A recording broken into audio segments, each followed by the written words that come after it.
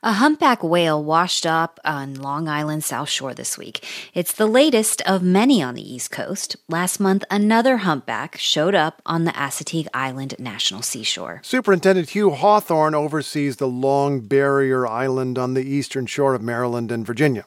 It was a relatively small, probably a juvenile humpback whale. Humpback whales made a comeback in the past few decades, a success story for the global conservation movement. In 2016, they were removed from the endangered species list. Mandy Guerin is with the National Oceanic and Atmospheric Administration. We do see a lot of animals that have scars from entanglement in fishing gear, and some animals do actually have some propeller wounds as well that they've survived. The humpback whale at Assateague had a wound like that. Humpbacks can grow up to 60 feet in length, weigh nearly 40 tons, and need a lot of food.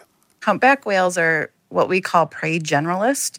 So they feed on a variety of different species. So they can feed on krill or other types of small schooling fish. A prey generalist. The effects of climate change on currents and water temperatures could make prey harder to find, forcing whales to look for food in shallower waters. Even in deeper waters, Hawthorne says they face danger from ships. Generally speaking, if a small boat hits a whale, it's going to do a lot more damage to the boat than it does to the whale.